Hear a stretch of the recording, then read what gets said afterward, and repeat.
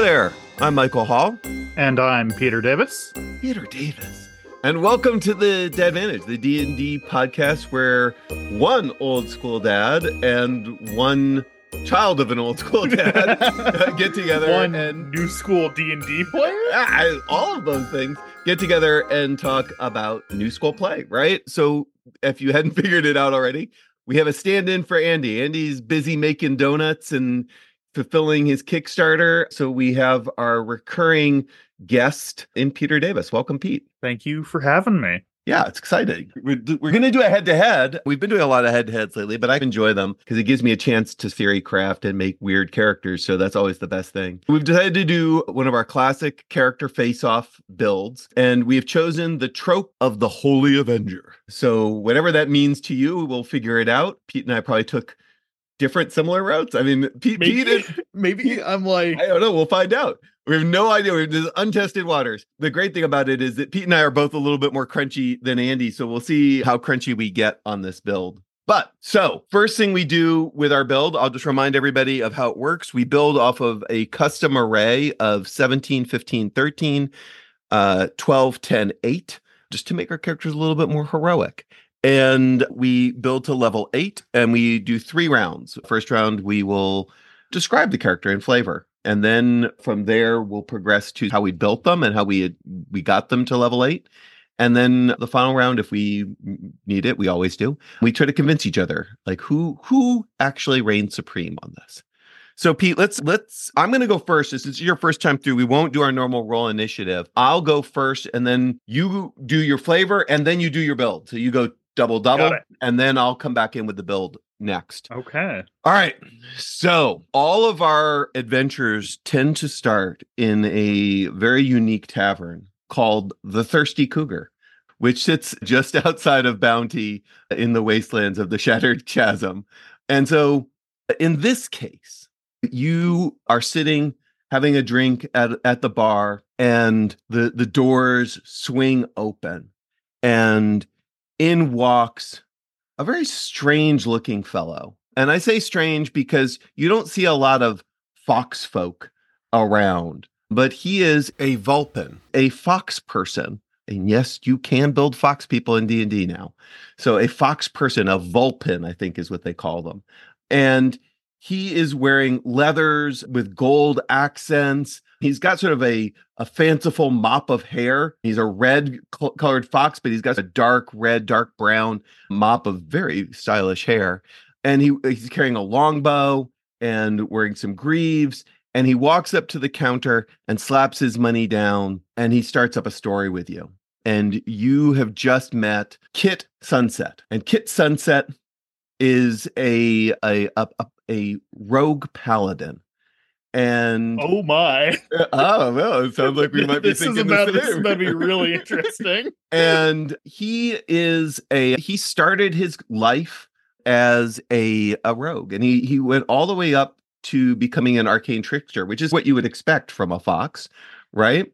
And he stole the family crest from a family of Aarakocra, a magical crest that was protecting the family. And it resulted in all of them being killed.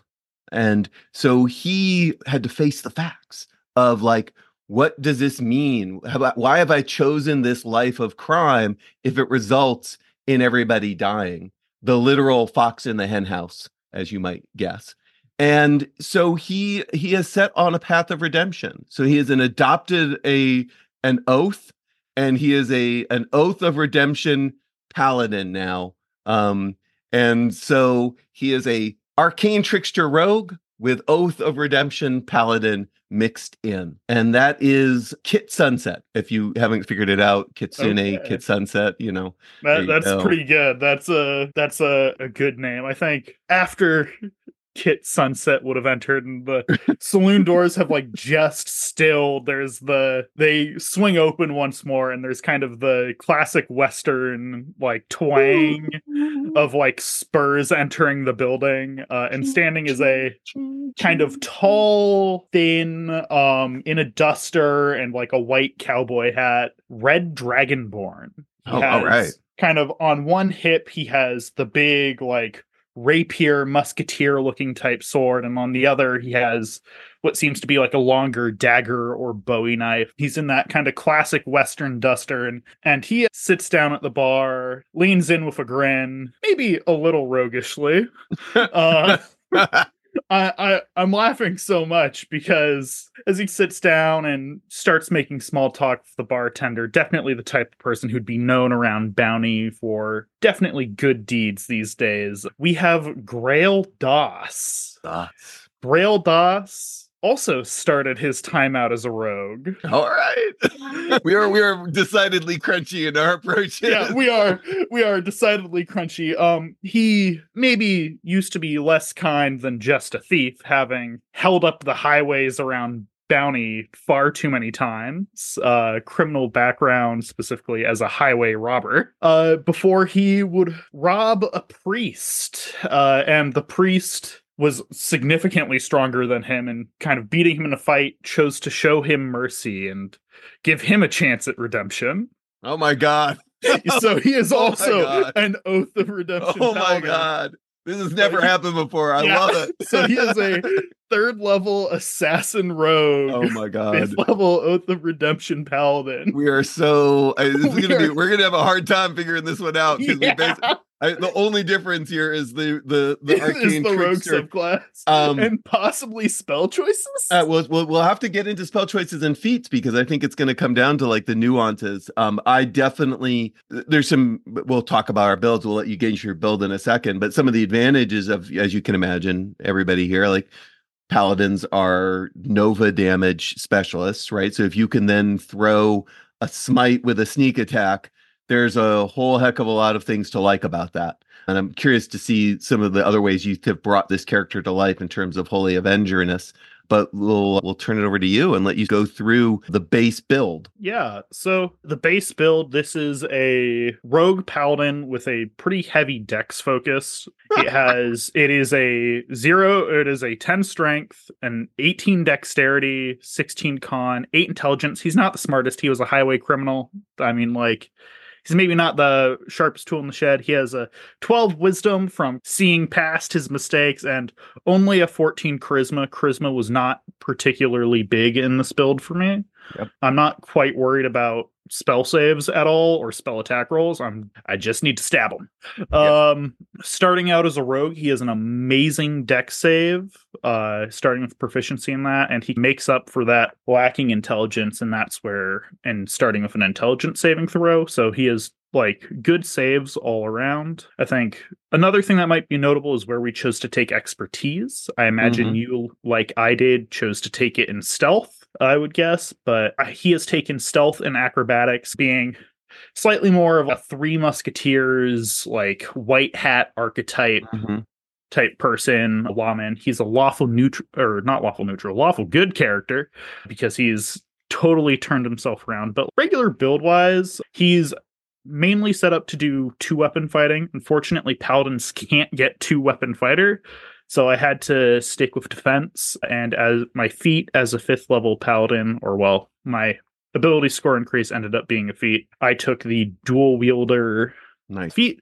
So as long as he has what is his short sword and rapier in either hand. Why don't you read off what dual wielder does? Yeah. So we'll get a flavor of what that feat does, because I don't think we've talked about that feat in the past. Dual wielder, I love it as like a flavor feat. It's definitely more niche than most feats, I would say, just from like a numbers standpoint. It's as long as you're wielding a separate melee weapon in each hand, you have +1 to AC. So it gives you like half of a shield if you have an offhand weapon. And then obviously you have the bonus action attack with that. You can use 2 melee weapons, even if they aren't light. So that means you could have 2 long swords, 2 battle axes. It's what lets you get the larger weapons in your offhand. And then the last one, and depending on your DM, the most important, is you can draw and stow 2 one-handed weapons when you would normally only be able to do 1. So you can, instead of having, it kind of depends on the DM. I think most DMs are pretty fine with it, but if you have one that's paying a little bit closer attention to the rules, you can just pull them all out in one go. If you were in Adventures League or some of the other more rules strict environments, it's an important nuance. It makes Yeah. It's also like thrown weapon master and those types of things also start to become important because the action economy around drawing weapons can be very unfavorable if you're paying attention to it. Although most DMs don't. Yeah. Exactly. I mean, as So far as tell me what the Dragonborn brings to bear on so this character, unless you're saving that for the final round. this is specifically I'll save the other bit that I have in here Okay. for the final round. This is specifically a chromatic Dragonborn Mm-hmm.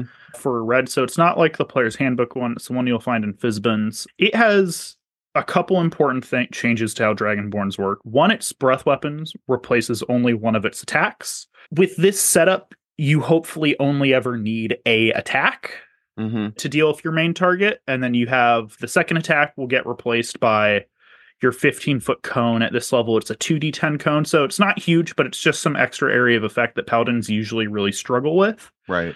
And the slightly more impactful one, I chose Red Dragonborn. One, because there's the energy of like a red dragon trying to redeem itself, I find very interesting. Yeah. And two, fire is one of the most common damage types in the game. Yeah. It obviously it's behind all the physical ones, but after that, I think it's the most common. And at 5th level, you can, as an action, you get chromatic warding as a chromatic Dragonborn, which instead of having resistance to it, once per long rest for an action lasting a minute, you can have immunity to it. Oh, neat. Oh my God, I didn't know that. That's cool. So yeah, so like I think Gem Dragonborns get flight, or Metallics get like extra breath weapon options. I went for this because just being able, like, if you know you're running into a wizard who probably has fireball or something, or if you're going to fight a fire elemental or something like that, you can just take an action at the start of the fight, pop that. I love that as like Holy Avenger too, because that's just like trial by fire, you know? Yeah, like, exactly. It sort of really plays into the redemption. Let the healing fires cure me, you know? Yeah, kind of. Yeah, just like it's cleanse like my purifying dirt. flame type energy. Yeah. Oh my God, that's super cool. What? Yeah. Give me a sense of. Well, you keep going wherever you want to go with it. There's a couple other things in here. Like I almost took Vengeance Paladin, but that felt almost too on the nose for the Holy Avenger. I debated Oath of the Ancients as well, just because I was thinking maybe making him sort of attuned into the Feywild and everything. Yeah. But I've done that in the past, so I wanted to go something a little different. Yeah, I ended up taking the thing that really put me on redemption is there's kind of the classic character arc of the former criminal like going good, which feels very good. And then I ended up finding Rebuke the Violent, which is oh my God, this such is a the good coolest defensive ability. So let's both talk about it because it's both like neither one of us gets an advantage with this one, but it is, guys. This may be one of the coolest features in Paladin land, but it may also be one of the coolest sort of class features out there. So, Pete, do you want to read it out literally? Because I think it's a cool I'll read it out. So you can use your channel divinity to rebuke those who use violence. Immediately after an attacker within 30 feet of you deals damage with an attack against a creature other than you, which is important, you can spend your reaction to force a wisdom save. From the attacker. On a failed save, they take radiant damage equal to the damage they just dealt. This is or half damage if they half damage if they half succeed, damage, which is important because if you're fighting something big, you can my God, right? blow like someone to pieces. If you can imagine somebody critting one of your team members, right, and then you just save it for like a crit moment. And then you turn that crit back around on them. Oh my God! What an awesome! Even if they make the save, just because of how monster damage like numbers scale. Yeah. If it's like ogre crits you for like 6d8 or something, and sure he makes the save. It's an ogre. It probably won't though. It makes the save. It's like, oops, you're also taking like. Yes, my guy damage. took 50, you're taking 25, right? Like it's still it's such a free source of massive damage. I love it. I also just love it as like the idea that the idea behind the Redemption Paladin, even though they're very effective with damage, is that they also get a lot of really cool things that are not damage related. Yeah. In terms of certain spells, crowd control spells. Speaking of those spells, because my brain thinks of this character as more of like the lawman, almost closer to Doc Holliday from the movie Tombstone. Oh, nice. Love it. Is kind of where my brain goes with him, or Arthur Morgan from the most recent Red Dead Redemption game. I know he's still a criminal, but in that space of has done bad things is trying to do good. From Redemption Paladin, you get spells like Sleep, which Mm-hmm.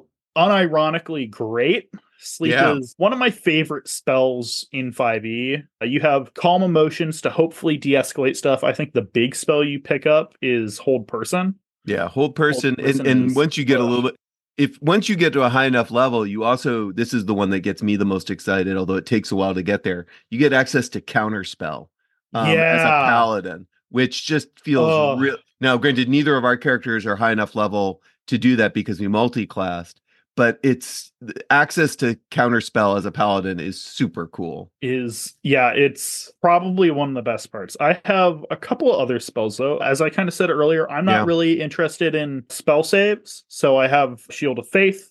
Because this character is using two weapons, even with dual wielder, he has less AC than your kind of classic heavy armor paladin would, having Mm-hmm. an AC if he has both weapons out, because he has the defensive fighting style. So what's his base armor class? So his base armor class is he's wearing studded leather, plus the Yeah. 4 from his dexterity brings it up to a 16. He has defensive, which is another +1, which takes it up to a 17. And then if he has both his weapons out at the same time, it pumps it up one more, and that takes him It's so up curious. We're to an so 18. we are We're so so aligned on this stuff. numbered. Because I'm studied leather as well. I think it's really interesting. Like you what's interesting here for everybody to take note is that when you think of the paladin and the plate armor, you don't have to go in that direction. Yeah. And you can go with a dex build. Both of us did actually. We'll find out when I get to mine, but we both went with dex built paladins, which is an interesting way to go because Oh, you can yeah. maintain that stealth. You can maintain these other things that make your paladin more interesting. Yeah. And then Shield of Faith is like the easiest bonus action to get away with in Mm-hmm. this setup. Bonus actions are not super used. Particularly since we're both rogues, we obviously have cunning actions. Right. But aside from that, if you're like already engaged and don't want to leave, it's just a bonus action to cast Shield of Faith. Takes the AC up to 20, super defensive. He has some other stuff to fit in the Western gun duel stuff. So he has Compelled Duel, because Mm-hmm. I just love that spell and Yeah, find it really that's cool. funny. I have Find Steed for the classic like Yep. whistle Lone Ranger type stuff, and it shows up. And then the only smite I took for this paladin setup is Branding Smite. Branding Smite is good versus pesky enemies that like to turn invisible. What can I say? Yeah, I don't like it's a good stuff that one. tries to disappear from me. I have a pretty low perception. Yeah, I like it. That's really good, man. What does the assassin give you in this build? What are the We're gonna hold on for that Okay, for you're gonna hold on to that. the All right, special good. sauce. I have a feeling I know. And we're Yeah, sort of yeah, it's actually it's really curious. So I'm gonna go into my build because honestly, these are so similar. It's really kind of funny. Stats and ability scores across the board: 12 strength, 20 dex, a 10 constitution, an 8 intelligence, a 13 wisdom, and a 16 charisma. So I bumped up the charisma, and I debated this one quite a bit because I really thought classic paladin should have a high con. I decided that I wanted this paladin to be a bit flawed and rely on their bow a little bit more. They can still do some interesting things with the rapier, but like I'm a little bit more bow centric. So I sacrificed the con in order to give myself a little bit more range in terms of what I could do with this redemption, right? Like that he's going to talk his way out of things because there's a neat feature within the redemption paladin that is also, we both have it, and mine is going to be very effective because of my 16 charisma, but it's called, I believe it's Emissary of yes, Peace. Emissary of Peace. As a bonus action, you grant yourself +5 bonus to charisma persuasion checks for the next 10 minutes. And then I took proficiency in persuasion along the way. So I ended up, I can get a +11 to my persuasion for a while. And so I just really like that idea is that he really is trying to walk a path of peace more than just he's trying to talk people down. He still can do some crazy things in combat, and he's got a high deception. He's got a +11 to stealth because I've doubled down on a couple of things here. But he's really built around. Actually, what I did was, while I still have a really good Nova damage, and we'll talk about that in my Convince Me. I think we're both going to do a head-to-head on Nova damage with Convince Me. But I wanted him to have more utility. I like utility characters. It's one of the problems I have with playing Paladins is the conceptually they always feel a little one-notey to me. So I like things that are a little bit more conflicted, even if they're always good. So I really leaned into the Arcane Trickster side and the spell choice because of that. Let me give you a sense, though, of what this character is. So he is a Vulpin, and it comes from the Humblewood expansion that just was released a few weeks ago. So Humblewood, which is Hit Point Press, just came available on with D&D Beyond. So I added that in. I figured I'd give it a little play it around, give it a run for its money. So Vulpins are fox people, and they're really interesting. They have human lifespans. They're medium size, so he's about 5 feet tall, 4.5 to 5 feet tall. He has dark vision, so that's interesting. His base walking speed is 30. He has a bite, so he can actually do 1d6 piercing damage either as a dex or as a strength. So I can bite people. So that's cool, and still do a fair amount of damage. I had bumped up my intelligence. I would get my intelligence modifier on all my dex saving throws. But because I have a -1, it really does nothing for me. Yes. Yeah, we both went, we don't need to be smart. I couldn't make it work in every direction, so I just went with that. But there are two things that he can do that are really cool as a Vulpin. So I can cast Charm Person once per long rest, which I think again fits into this idea that he talks his way out of a lot of things. He's a trickster. That's a fox, right? A kitsune. And this one I will tease up, but you'll see how it comes to play in my Convince Me round. Very much like your assassin. He has a thing called Ambush Prey, which allows him to do an ambush. And you can imagine what an ambush does. Yeah. And I'll talk about that later. He can also cast Fear. So some of the things I've got in his build, I've got a lot of cantrips actually, which is pretty unusual for the paladin because I also chose Blessed Warrior as the paladin. So I've got guidance. So I can add guidance to all of those ability checks that I just talked about. I can add a D4 to it. I also have Shape Water. So I can do some funky things with Shape Water, including make the ground icy or lock doors and things like that by freezing them and things like that. Prestidigitation, Minor Illusion, and Spare the Dying. So I stayed away from, for the same reason you did, Pete, mostly because I don't really like the Radiant word. It doesn't really do much for me. So I just leaned into all the utility cantrips because I think I really like, again, I like utility. I like the idea that this Holy Avenger, while he's out there on a path of redemption, his path of redemption is for himself. Right. So he's helping people. Spell wise, I get a lot of advantages because of the Arcane Trickster. So I have Absorb Elements. I have Find Familiar. So he summons a small herding dog as his familiar. So I would probably just reflavor one of the other like a wolf or something, I would imagine, or something smaller. A cat, I'd reflavor the cat. Yeah, a cat. You just have a terrier. Yeah, as a small dog, right? A small herding dog. I also took Shield of Faith, but also with Rogue, I added Silvery Barbs. So I can get my sneak attack that way if I need it, right? I've got Bless. Let's see, what else do I have that's interesting? Aid. I went with just one. I just went with Branding Smite as well and Find Steed. So I mean, we're very similar in terms of spell choice because I think those are really some of the best choices for a paladin anyway. I think the Rogue just gives me a few more things that I can do spell wise, and I think gives me a few more spell slots possibly than you have.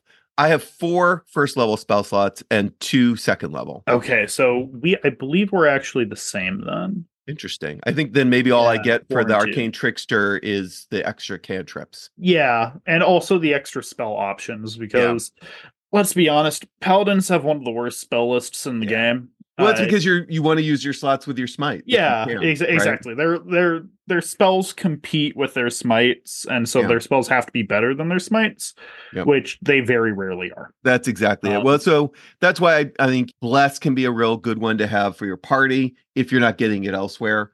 So I think overall we're very, very similar in the build category. I also have a studded leather, so my base armor class is 17 because I've got the +5. Yep. I can switch to a shield and rapier if I go into melee, so I can get up to 19 with the rapier. I just don't have the 2-weapon fighting. Up to 21 with Shield of Faith. So again, really I think probably the biggest difference is hit points. Where are your hit points? My hit points. So I have a personal philosophy in D&D where no character's constitution should be below 14. Move. I refuse to play squishy characters. It's not fun for me. So my hit points with a 16 con are at 72. Yeah. See, this is where your character is going to be much more effective in combat than mine. I'm only at 48, so that's really problematic for me. But I like the concept so much that I was willing to sacrifice it because, again, I think he's going to try to talk his way out of things. And I have silvery barbs. I have a few other ways to protect yourself. To protect myself. Yeah. I debated taking shield, right? Like I could switch out find familiar for shield. But again, that sort of runs into my action economy as we just talked about with the spell slots. I don't want to be burning all my spell slots. It's also why I took absorb elements, because I figured at least if I'm going to burn a spell slot on a reaction, I want to return damage on it, right? Yeah. Oh, that's why I took absorb elements. All right, let's go. I'm trying to think if there's anything else I wanted to cover. I mean, I might be saving my healing things like lay on hands for myself. Yeah. I think you definitely have to hold. I would imagine you have to hold on to lay on hands a lot for yourself, a lot more than a normal paladin would. I think the main point here is that I see myself as a ranged character with the longbow. So I'll be delivering my damage from range, which is why I was willing to sacrifice the hit points. I think like the real tragedy of that to me is, unfortunately, paladin smites are only on melee attacks. I know. It feels so bad. Yeah. I'm willing to sacrifice it to do those two things and try to figure out how to get off my melee attack when I can. Yeah. I mean, you're like setting up the opportunity for it more. That's it. Like and in the fight. Well, and that's totally fair. And that's also why I think I took the rogue, was so that I could get in and then get out. Get in, smite, cunning action, get out, range character, right? Yeah. So that's sort of how I've built this guy. I knew I was sacrificing a few things going ranged, but I'm willing to do it. I think I like all the utility that I'm getting out of him. Let's go to the convince me round, because I feel like our convince me is going to be somewhat similar in Nova damage. This is a Nova damage situation, but I'm gonna explain why. Actually, one last thing before we go there. So my feat, I took skill expert just to get myself the one extra on my dexterity to get it up to a 20. And then also just to add in a little bit more utility, right? So that I've got expertise in acrobatics, perception, and stealth. So it's a really nice sort of balance. I like skill expert because it really rounds out your character. Sorry, that was my last. Yeah, no, that's totally fair. I took assassin rogue for kind of two reasons. One, there's a level of intentionality to set up all of its effects that a lot of other subclasses don't have at that level. It's a little bit in like the philosophy I think this character has is like the first time he fights you, he's going to be casting sleep. He's going to be avoiding actual combat. He's going to be doing something similar to what you're doing of like trying to talk people down, whether that be through persuasion or just trying to intimidate people to get them to stop fighting so he can have a conversation. But if that doesn't work and you do something heinous, he will avenge the dead like a holy avenger and will leave and come back with a plan. Nice. And there are two big things that assassin rogues do that are really relevant. Or really, it's one thing. It's their third level effect called assassinate. You have advantage against on attack rolls against enemies who haven't taken a turn in combat yet. And in addition, if you score a hit against a surprised enemy, it becomes a critical hit. So it basically means as long as you can get the surprise round and plan it out, you're gonna crit them. Now, with the damage I'm about to go through, it's a lot. Yeah, these are the combination of assassin and paladin, which sounds on the surface counterintuitive, but if you come up, but as Pete articulated, he's come up with a way to get there. You can really do something with this. Yeah, let me go over this damage a little. Yeah, let's do it. So obviously he's using a rapier. You need to use a finesse weapon to get your sneak attack. So he's using a rapier. That's a D8. I will point out for both of us, one of the reasons to lean into a dex-based paladin, if you're going to do these moves, is in order to ensure that you get the stealth. You can still have a high AC with the leather armor and get the stealth in order to get your surprise round. Yeah. Right. It's an important piece of this build. So he has, with expertise in stealth, he has a +10 to stealth. So over a majority of enemies, you're going to succeed. If he had a magic item, if I could put magic items on it, it would have been like a Cloak of Elvenkind. Yeah, right. stuff like that. But you're using a rapier for your main attack. It's a D8. You smite at third level, or not third level, second level. I'm sorry. I'm thinking of a slight. Yeah, smiting at second level deals 3d8 radiant damage. So that's already 4d8 there. You have 2d6 from your sneak attack, and then if your bonus action was to cast Branding Smite, that's another 4d6. Meaning that when you crit, you're dealing twice that many dice. So 4d8 for between the smites and the rapier, and another 4d6 from the yeah. We're on the same math quotient here. It's pretty brutal. Yeah, and then obviously +4. Most of the time, this will kill just about anything you hit. Yeah. It's a if you don't, you have a second attack. Yeah, right? Like that's the other thing is you've got a second attack here. So and you could debate with your DM whether that counts as like the whether you they just have to be surprised, and surprisingly falls off on the enemy's turn. It's turn, yeah. So I mean, but you could get it. I'm sure there are DMs that would.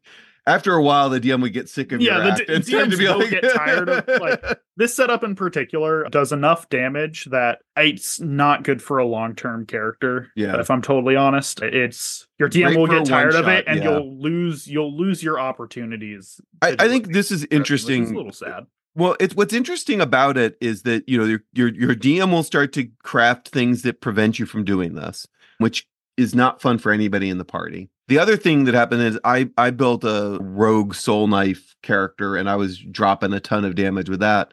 And because I could get two off, a rogue with 2 attacks, being able more options to get off your sneak attack the DM starts to get annoyed with you, or the party becomes so reliant on your dealing big damage that's kind of all you do. Yeah. And so you become this sort of one trick pony that's not nearly as much fun to play as it sounds in your head when you're dealing, when you're like, I just did 12 d8 damage. This is amazing. So there's, like on this final bit, there's a couple other just bits of spice that are pretty useful for this whole setup. One is Find Steed. Yeah. Ambushing, like Find Steed, a riding horse, or whatever it is, something with a 60 movement speed. Because you have that bonus action dash from Rogue, it means you can start a fight 120 feet away where they're going to have a lot harder time to see you. Right. And suddenly a horse comes barreling out of the woods with a guy on top of it, and he rides up and just stabs a guy.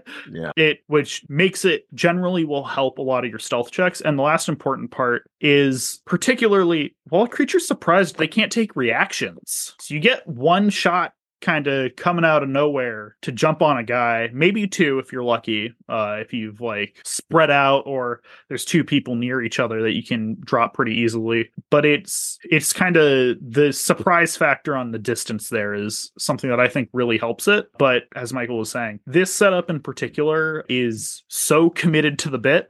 I know this is shooting myself in the foot a little bit. It's so committed to the bit that you do tend to have problems utility-wise. Yeah. Luckily, you have enough hit points that you can act as like a healer, but once you're out of spell slots, you're like stuck in that spot of a mediocre rogue, which is a little unfortunate, but you're like, if you have like another frontliner, let's be honest with Pete. You're not a mediocre rogue. You're just an average player. You just aren't delivering ridiculous amounts of Nova damage anymore. That's fair. You're still doing a 3D, a 1d8 and a 2d6 sneak attack with 2 attacks, right? Yeah, like with 2 attacks. That's totally fair. Right. Mixing in however many dragon breath cones you have. That's right. I mean, you've got some, you're just not this crazy. You're not. Yeah, you're not deleting everything every turn. Yeah, that's absolutely right. Fair. Yeah. If you did, nobody would allow you at the table. Yeah. It would be like, this build is banned. Yes. You are never allowed to play this build again. I understand.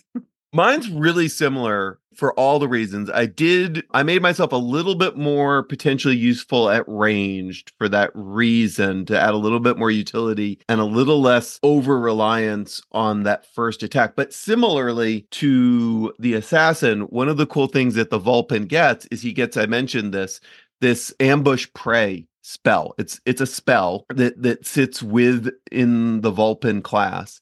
And race. Race, I mean, you channel primal predatory energies to perfectly conceal your presence in order to surprise your target. You become invisible for the spell's duration, granting advantage on all dexterity stealth checks to remain hidden. The invisibility will last for the duration of the spell, which is 1 hour.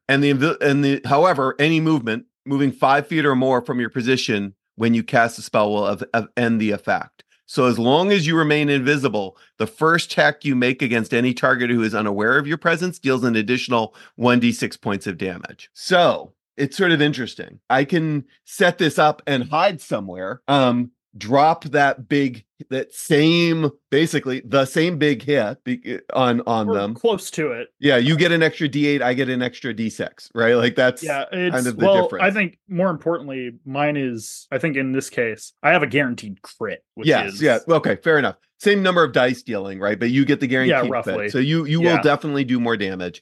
I get good damage, right? Yeah. And I get I have a +5 to your +4, so it's not completely different, but it's I think no slouch rolling 48, rolling 40. What is it? 4d8 and then 4d6, right? Same dice rolls, or similar, pretty much. Again, pretty cool. I love it. It's fun. I like the idea of just standing there. You're just a fox. You're just standing there. Yeah. I'm invisible. I'm invisible. I can move around a little bit, but then I just can't move more than 5 feet. So that's fun for all the same reasons you had. I think the difference between these two characters is I just added in a little bit more utility via the arcane trickster at the sacrifice of that massive Avenger damage. It's just a blast of damage, and then I've got just a few more spells, particularly those cantrips, right? I've got a wide variety of cantrips to help me out. I would say probably one of the biggest spells that you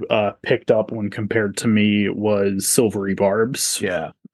Which is absolutely massive in this sort of thing. It's really hard to pick one on this one because they're so similar. It's okay. So, I mean, we might even call this one a draw just because they're so ridiculously similar. I think I'll position. I win on name. I think Kit Sunset. Kit Sunset absolutely wins on name. I have a little bit of a Holy Grail reference with naming my character Grail. Yes. But the Kit Sunset is definitely better on that. It's such a good Western name, Yeah. Oh, it's so good. So I think you get the advantage here on the Avenger concept, like this whole idea of just dropping Nova damage at a pretty epic level, guaranteed to crush your enemies in that first round is pretty epic. So if we were to grade on just sort of ridiculousness, I'll give it to myself. If we were going to grade on sheer power, I give it to you, although I'm not far off. You really aren't, which I think is one of the other things. And just another notable thing is that like ambush spell also works with bow shots. Yes. Which is well, that's the point, is that I can adjust this character so that I could do it with a bow. I won't get my divine smite, but I can still use my branding smite. Yeah. Right? So I can still get pretty close. I don't have to be in range to do it. Right. Like I can be in longbow range to do it. Right. Yeah. So, I think I personally enjoy playing melee characters a little bit more, especially when your DM puts stuff in the way, because then you have to get creative of how am I even getting there? Yeah, I love it. So that's kind of where I was leaning. No, I love it, man. This is really cool. It's a good example of how I think, again, like I said at the beginning, you and I definitely come at it from a slightly more crunchy perspective. So I always want the crunch to work, and then I work my way away from the crunch. Yeah. Right? I have to pull myself. Like I saw the assassin build. I'm like, I could do that. But I'm pulling back from it just because I want the utility down the road. And I just really like the idea of an arcane trickster fox. Right? Like, that's so good. Flavor wise, like it's like of course, that's a great flavor. But I was I'll be honest. I heard of like when you brought up like the Holy Avenger. My instinct was this setup. I had Assassin but Vengeance probably. Yeah, right? Assassin but Vengeance. I was like, okay, how do I make Ezio from Assassin's Creed into a paladin? Right. And I John Wick. I played around with a bunch of ideas with that. I bounced into another idea for a bit, which would have been like a mess to explain, but it was like a cleric paladin fighter. Honestly, I debated going all cleric and just doing I really debated doing like a war cleric as a Holy Avenger, because I think that also works. Yeah, that is right. Mine was a little weirder, if I may say so. I won't get into it, but there's plenty of stuff you can do with the Holy Avenger archetype. Like playing an assassin paladin works for alpha damage. It is not the be all end all of the alpha strike on a character. No, I think any high level wizard will tell you that they can deal more somehow. Way more, yeah. I debated. I was looking at how can I do this as a Gloomstalker Ranger. Like I really sort of tried to figure that out, and then adding in sharpshooter. Again, I give up you give up the divine smite part, but you get a lot more consistent big damage dealing. Yeah, that is Gloomstalker would have been another good one to go into. There's plenty of ways to figure out the Holy Avenger character archetype. There's plenty of characters to look at. Yeah. If you want to see the character writing around it. Yeah, there's a lot out there. Yeah. Awesome. Well, thanks, Pete. That was really pretty freaking awesome. I heard you said you started as a rogue and then we're a paladin, and I was like, oh no. We're identical builds. Paladin, I was like, identical. Oh no. Well, it happens, right? There are limited numbers of builds out there. And when you start with a very defined concept of a Holy Avenger, you start to lean into very direct spaces. Well, I really appreciate you jumping in for Andy, Pete. I'm excited to see the donuts as they come out.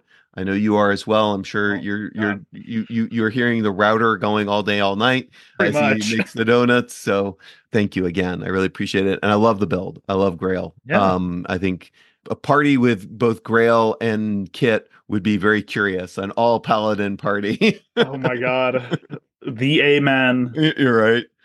So if you're looking for us on socials, Andy usually does this. So I don't remember them all, and I should have prepped, but I didn't. You can find us at the Dadvantage podcast on Instagram and Facebook. We're also active on Threads.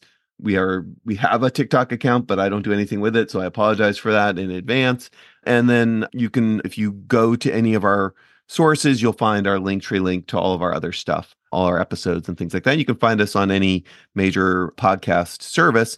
Please, if you do so and you listen to us regularly, please give us a review. It's how people find us. So follow, a download, whatever it might be. All that stuff. Yeah. The reviews really help with our viewability. So I really appreciate it if you could. I think we've got 19 5-star reviews on Apple Podcasts. So I will never say no to a 5-star review, but I'd love to see that over 50 reviews. That would be fantastic, given the number of y'all who are listening out there. So Pete, as we end all of these good moments, there's something that we do every episode. I know you're aware of it, but I have a question for you. What is it? What could it possibly be? So it's not really a question so much as we were talking about the thieving backstories and people. So my tragic backstory personally is due to my road worker father being hung for thieving. My road worker father was hung for thieving. I denied it for a long time, but when I got home, the signs were all there. That is stop sign, the one-way stop, the signs are all there. Oh, there. Awesome. Well, we appreciate you all for listening. Pete, thanks for joining, and we'll catch you all on the flip side. Yeah, thank you for having me. You bet.